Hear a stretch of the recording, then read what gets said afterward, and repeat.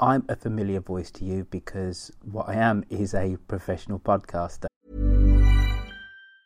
Burrow is a furniture company known for timeless design and thoughtful construction, and free shipping, and that extends to their outdoor collection. Their outdoor furniture is built to withstand the elements, featuring rust-proof stainless steel hardware, weather-ready teak, and quick-dry foam cushions. For Memorial Day, get 15% off your Burrow purchase at burrow.com/ACAST, and up to 25% off outdoor. That's up to 25% off outdoor furniture at burrow.com/ACAST.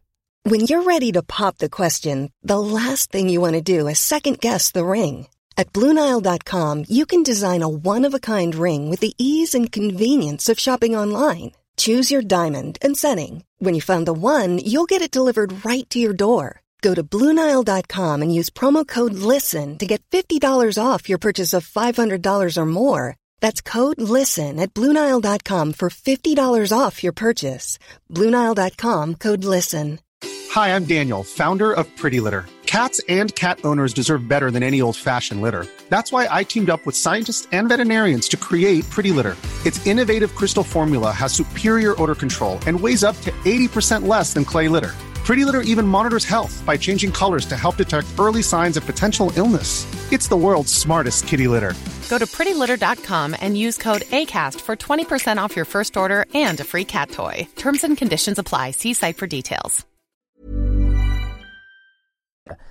You probably weren't expecting this show, but I've decided to put it on the feed because it plays into some of the themes that, if you listen to me on whether it's Dum Dee Dum or Mid-Atlantic or even How Jamaica Conquered the World, I talk about a lot. It's my love of being English, but also my Jamaican heritage, and how that is important in viewing a sense of identity. David and I recorded this show some months ago, way before the Windrush scandal made its way into the popular consciousness of the average Brit. So it's timely that this week we spoke about Scar in a very light-hearted and fun way, an incredibly important marker in the way that England saw itself in the late 70s and 80s. It's not an overly academic conversation. As I said before, it is fun, but I think it's important. And I think also that not only is it timely, as I said before, but also, if you like the show, why don't go on to a podcatcher of your choice and go and subscribe to The Things That Made England, because I can see this show becoming a real passion and love of mine, because yes, I'm a dyed-in-the-wool lefty, but in no way, shape or form am I some kind of nationalist that believes that everything that comes out of England is superior to anywhere else. People of all skin colours, all political hues, we should be able to celebrate the culture of the country that we're born into, and this is what this series means to me. So take a listen, and if you enjoy it, why don't you subscribe to The Things That Made England. It was the best of times, it was the worst of times. She was the people's princess. To fight on the beaches. Oh wait, man, these are the things that made England. To fight on the landing ground. These are the things that made England. I have the body but of a weak and feeble woman. These are the things that made England. And the King of England too. These are the things that made England. Cry God for Harry! And these are the things that made England. And St. George! These are the things that made England. Hello and welcome to the second episode of The Things That Made England. I'm Royfield Brown, and with me I have... David Crowther of the History of England. Right, what do you mean? Mr. Crowther. What do you mean? Well, I think, right, that you started off quite well on our first episode with 1066. A bit obvious, but it needed to go in the old cabinet, didn't it? Because 1066 is important. Yeah. But there's aspects of modern British culture which I think get overlooked. So I'm proposing that this week we do Scar. Sorry, can you spell that? Scar. S-K-A. But Scar. Not that bloke from The Lion King. Okay, not that one. Okay, not him. That kind of first signal of multicultural England in popular culture. You know, it gives skinheads a certain way of dressing for mods. White working class men loved to dance to it and still do. And it was metropolitan, David. It was awesome. It came from Coventry, it came from Birmingham, it came from London. via Jamaica. And the two-tone movement promoted racial unity at a time when racial tensions were high in the UK in the late 70s. All those riots and stuff. And it was all about people getting together. So I think that ska needs to go in because it's not just about the music. What do you reckon? So you're coming here. Yes. Last time we talked about yes. 1066, and you're telling me that a musical style I can't even spell and think is a bloke from the Lion King should go into the cabinet alongside William the Conqueror. That's what you're saying to me. Just to make sure I'm clear. Well, I think we're kind of going to get to the heart of how we view England doing this series, aren't we? There is the stuff from the Ladybird history books. Uh-huh. Old kings and old dusty writers of great literature and, all that kind of stuff. Boring stuff, yeah. Yeah. Well, we know it's important and it's drilled into us at school. And then there are the visceral things that make modern England different from, let's say, France, make it different from America, which are quintessentially English, but you have to be English to know about it. You haven't read about it in books. And I think maybe that's where I'm going to come at this with this series.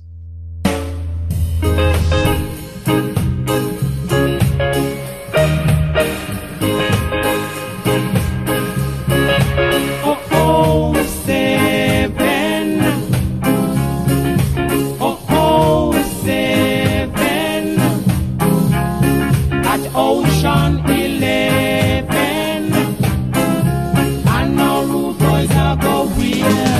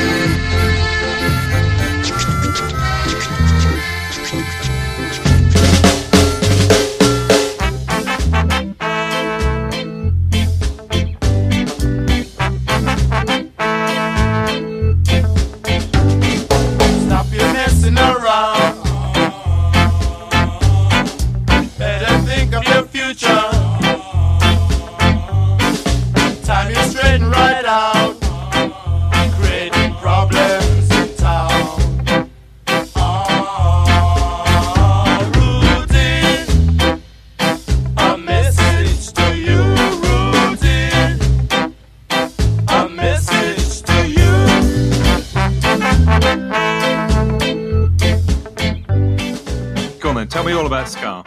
Right, so what is ska? Now, I think we need to take a step back, and really there's a whole wider reason why ska is so important, because racial diversity is one of the facets that separates England from the rest of the parts of the United Kingdom. Now, while the UK's white population totals just over 55 million, or 87%, and that's according to the 2011 census, just under 13%, or over 7.5 million, are non-white. Now, the reason why that's particularly important is that over 90% of all British ethnic minorities actually live in England. So you can forget Wales, Scotland, Northern Ireland for this. Majority of them live in England and are found in its major cities, whether it's Birmingham, my hometown, London, Leicester, Luton, Manchester, Wolverhampton. You know the drill. Yeah, and it's the arrival of the first mass wave of non-white immigrants in 1948 on the Empire Windrush that really started, I would say, modern England. Before that, you got George Formby, George Formby films, you've got Queen Victoria, you've got all that kind of stuff. Then all of a sudden, after the Second World War, we have black and brown Britons.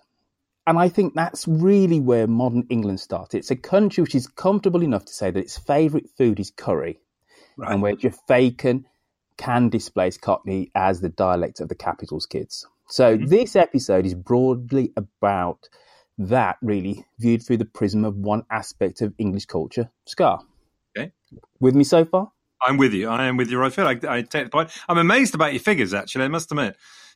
So I'm busy looking up the racial makeup of Wales, for example. The racial makeup of the UK, in terms of the ethnic diversity, really can be boiled down to a few major cities. So Birmingham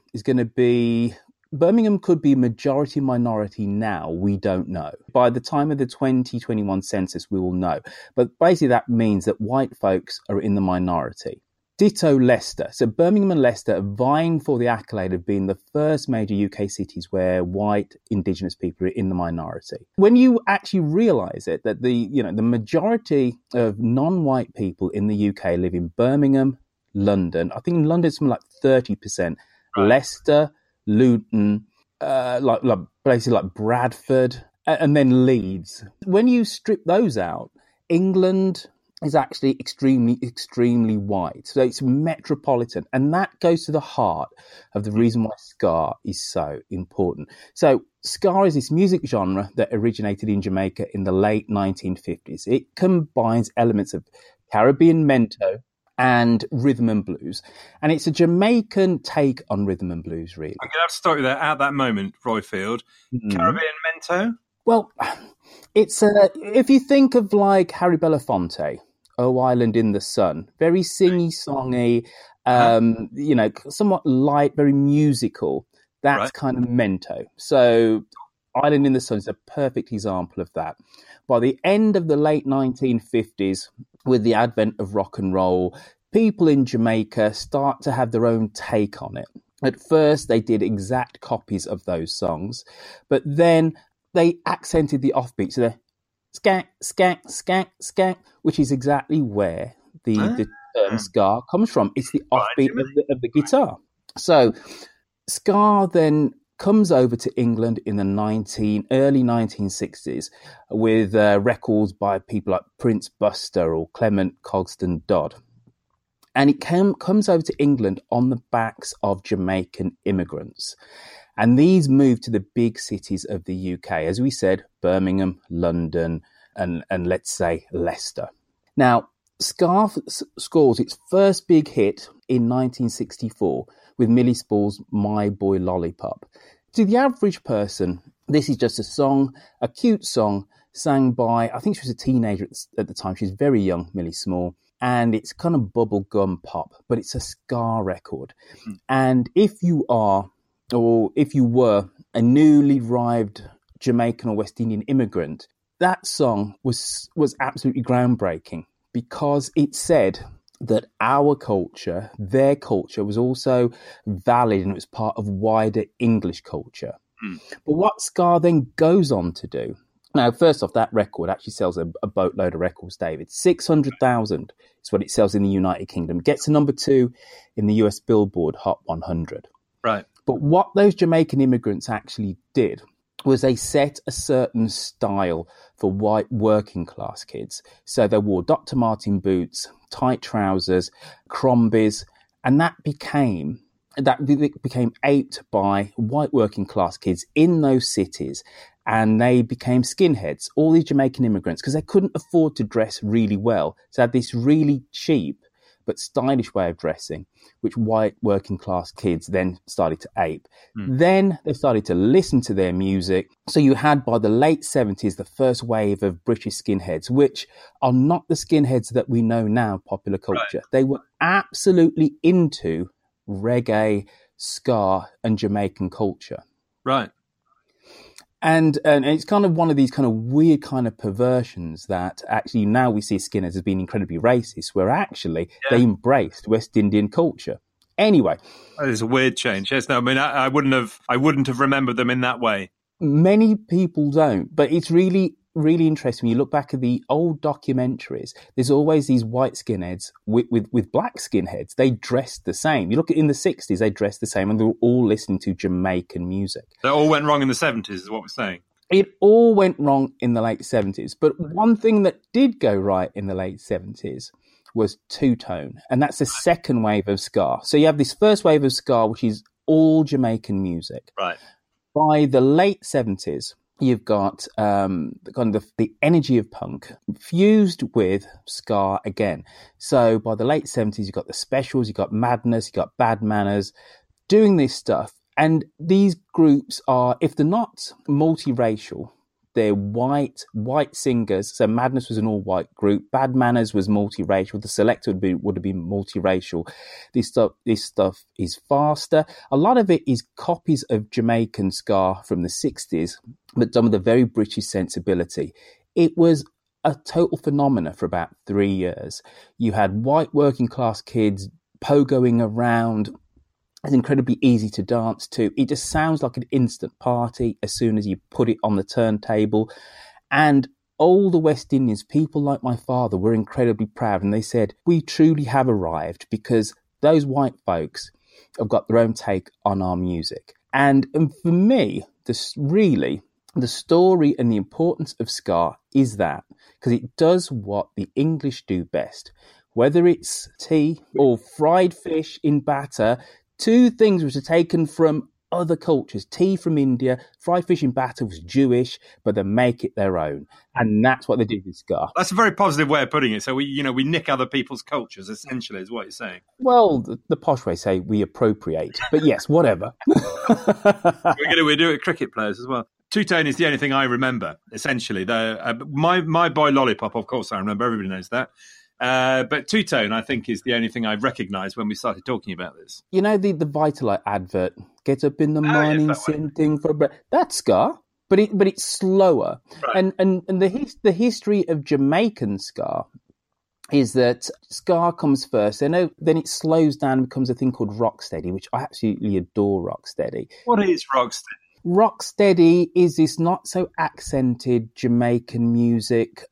So Dawn Penn's No No No is a classic rocksteady song, and it's this period of Jamaican music from about 1965 to 68. It's very, very short, but the ska slows down. And it's before you get to real reggae. So around about 68, 69, then reggae hits, which is slower again on the accent on bass. Because you think about ska, for a Jamaican music, it's not bass accented. It's completely on the offbeat with the rhythm. And the connection between ska and reggae is the on the offbeat. But the ska, it's but reggae's it just slows down. So as you were, David, what were you saying?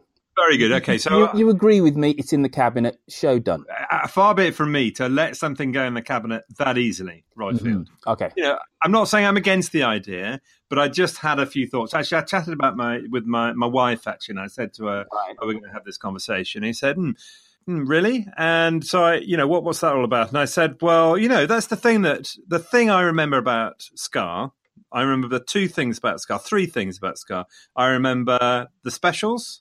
Yeah. I remember Madness and Suggsy, and I remember finally having found a music that I could dance to, because there was a format which raising your left leg and your right arm at the same time, turning your head one way, and then raising your left arm and your right leg and turning your head the other way away from your arm. And I could do that for the first time, Roifield. I could dance. It's one of the reasons why I say it needs to go into the cabinet, because I will give you that much, that, as you say, for the first time I could dance. But Jane said to me, she said, well, actually, but you never saw women do it. That was a boy thing, wasn't it? You all got together, you went in a corner and you did the dance thing, and the girls went and did something else. Something interesting. And I have to say, she's got a point, hasn't she? So all the time I thought I could dance, Roifield. Well, I could dance, but I couldn't dance with anything else, could I?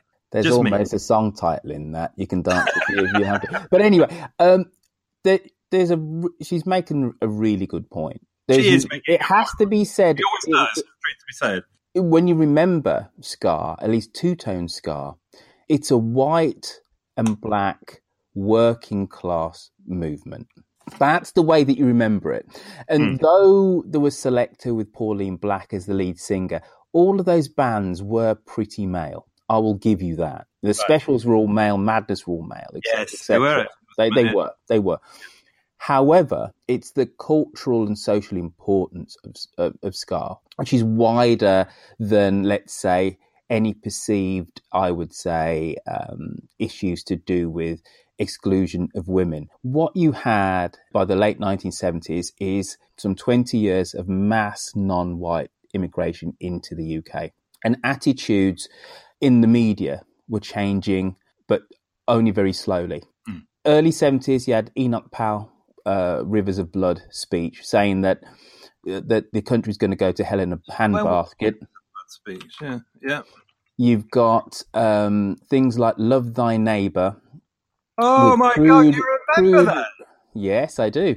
Which my father actually loved Love Thy Neighbour. But looking at it now, crude racial stereotypes. It's frightening, isn't it? I mean, we're talking about something else really now, aren't we? But that is, everybody needs to watch that movie to see how that TV program, see how things have changed. Because yes, at the time we thought it was all fine, wasn't it? Absolutely. Ordinary. Yeah. So all the popular depictions of non-white Britons of that time were negative and were stereotyped. And ska gave us something new. It actually told us what England was like on the ground, that actually these communities were learning to live together, to learn from each other, and were dancing together. That's the reason why ska is really important. It's the first time that English culture is seen as not being wholly white, but it's still inclusive. Okay, so I've got my three objections, as it were. So number one is, I take that point, it's well made. Number one is, it's really a boy thing. Nothing necessarily wrong with that, but, it's a boy thing. Second thing, I've got a quote for you. I actually went on the line and I found a quote. Okay, are you ready for this? Okay. I don't know who this quote from, actually. Maybe it's my grandmother. I kind of doubt it, I have to say. But anyway, it took all the anger out of music and replaced it with a silly pseudo-reggae stew. So the argument is that basically, here we've got reggae, which is, has a real edge to it. And here, we've got this nice, melodic, twangy type of music, which, is all about, my boy Lollipop, baggy trousers. The Specials I always felt were slightly different. They had a bit more of an edge to them, it always seemed to me. But the accusation, I suppose, is that it took all that energy and it kind of turned it into just a bit of fun. What's wrong with fun? It's the end of the 1970s. England has lost its place in the world as, we don't have an empire anymore. There's no British Empire anymore. We've had a 3-day week in the early 1970s. Our economy has shrunk compared to every other major economy in Europe. What was wrong with us having a little bit of fun before we entered the dark years of Thatcher? Right. Okay, well, there's a future episode for you. Okay, so you're saying it doesn't matter. There needed to be a bit of a fun side. I think there's a lot of inverted snobbery in that statement. I think to say that any kind of creative art form has got to be about deep, dark, meaningful things. Anything which is sunny and upbeat and fun is not of the same intellectual heft. I just think it's just snobbery. Okay. I'm going to give you one more. Okay. It was a very local thing, wasn't it? Well, that's the impression I got, that ska was, it wasn't a US thing. It wasn't a global thing. It wasn't like the Beatles or whatever. This was... Well, you're kind of wrong, right? Okay. Kind of wrong. If you go and Wikipedia ska, there's three waves of ska, right? So it comes out of Jamaica in the 60s. By the late 60s, ska is done. It disappears. It then reappears in England, in Coventry, Birmingham, in London. 3 English cities that have large West Indian, large Jamaican populations, immigrant populations. So that's where the music gets reinterpreted by white working class youth with young black working class youth rediscovering their father's records. That's how it all comes about in the late 70s. Right. The third wave of ska actually goes all around the world. So there's the third wave of ska movement in the US. There's loads of ska bands, and they're almost analogous to kind of punk bands, kind of in a way, in the US. So there's West Coast ska. There are ska bands in Germany. The third wave of ska is faster still than how we remember it in two-tone, and kind of can be incredibly raucous, a bit kind of punky, but there are different takes on it. So actually, ska has gone all around the world. And the third wave of ska bands, which are not actually in the UK, actually do look back at that two-tone 70s era of being the progenitor of the third wave of ska. So if you don't believe me, sorry, wiki it. It's all there. I would, of course, absolutely believe you. So I think those are my objections, really. Are those the only questions? Which I've swatted away easily. Well, I think the only thing I'm going to end up with in summary is say, well, look, it's great. Okay, I get the point about the cultural impact of it. I think the only question I'm saying is it really, is it such a big thing? Does it deserve to go into the cabinet? It's a boy it's not a boy thing, not a girl thing. It's about more important than that, David. It's about modern England becoming comfortable with the new reality on the ground. Right. And I've used ska, and I said in my preamble that I'm using ska really as a pointer of a new modern England. Instead of me saying racial harmony, let's put that, relative racial harmony, let's put that in the cabinet. You can't do that. But I've used ska. I've used this one kind of totem of culture, appropriation, mixing, heritage, whatever the word you want to say, to show that the England of the late 1970s was very different from the England, let's say, late 1950s, in how it saw itself through its popular musical culture.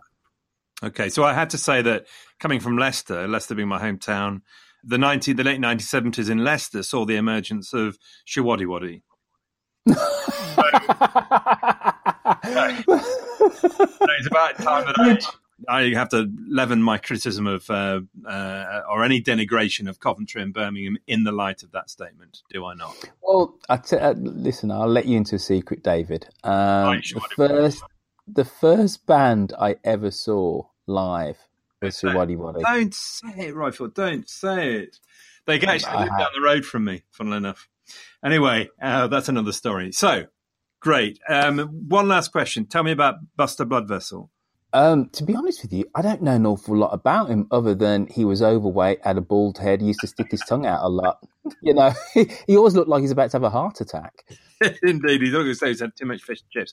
All right, so look, the trouble we're going to have with this program all the way through is that I'm an absolute pushover, incapable of saying no. So I find I am convinced by your arguments. Ska should go in the cabinet, if nothing else, for no other reason than anything that comes from the Midland ought to have a free card into the cabinet.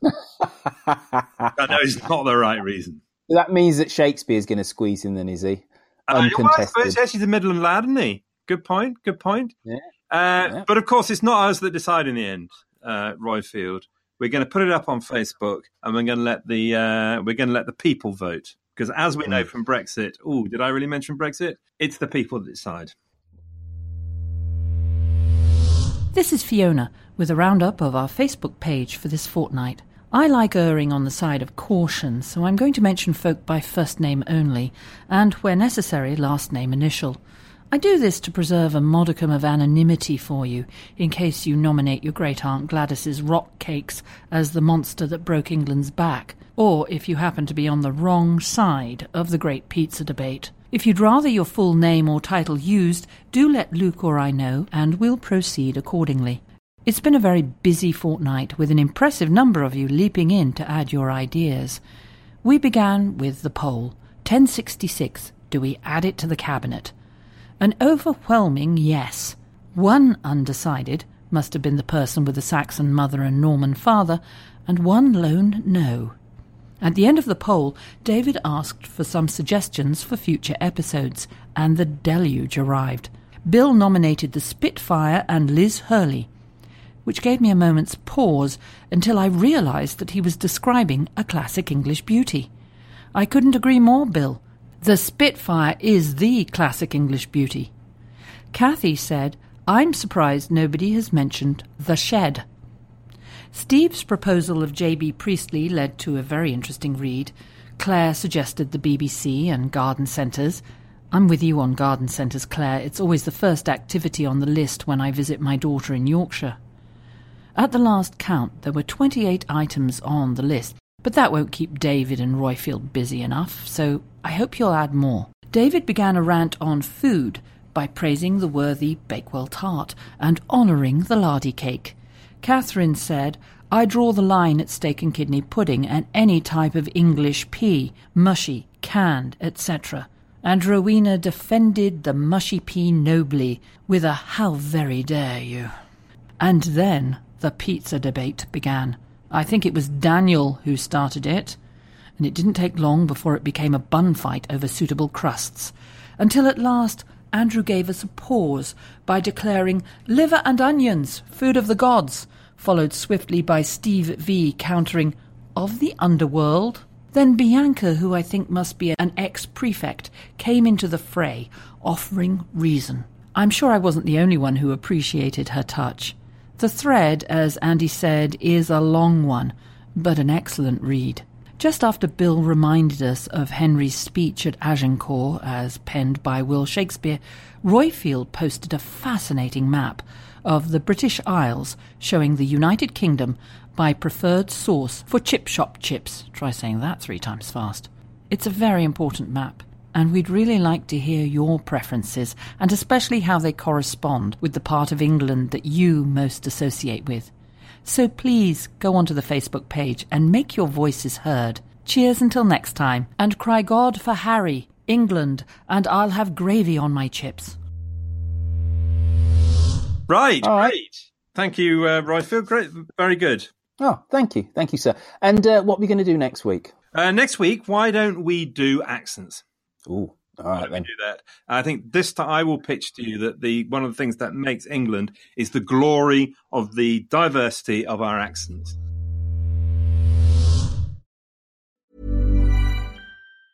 Mom deserves the best, and there's no better place to shop for Mother's Day than Whole Foods Market. They're your destination for unbeatable savings, from premium gifts to show-stopping flowers and irresistible desserts. Start by saving 33% with Prime on all body care and candles. Then get a 15-stem bunch of tulips for just $9.99 each with Prime. Round out Mom's menu with festive rosé, irresistible berry chantilly cake, and more special treats. Come celebrate Mother's Day at Whole Foods Market. Want flexibility? Take yoga. Want flexibility with your health insurance? Check out United Healthcare Insurance Plans. Underwritten by Golden Rule Insurance Company, they offer flexible, budget-friendly medical, dental, and vision coverage that may be right for you. More at uh1.com. Planning for your next trip? Elevate your travel style with Quince. Quince has all the jet-setting essentials you'll want for your next getaway, like European linen, premium luggage options, buttery soft Italian leather bags, and so much more. And it's all priced at 50 to 80% less than similar brands. Plus, Quince only works with factories that use safe and ethical manufacturing practices.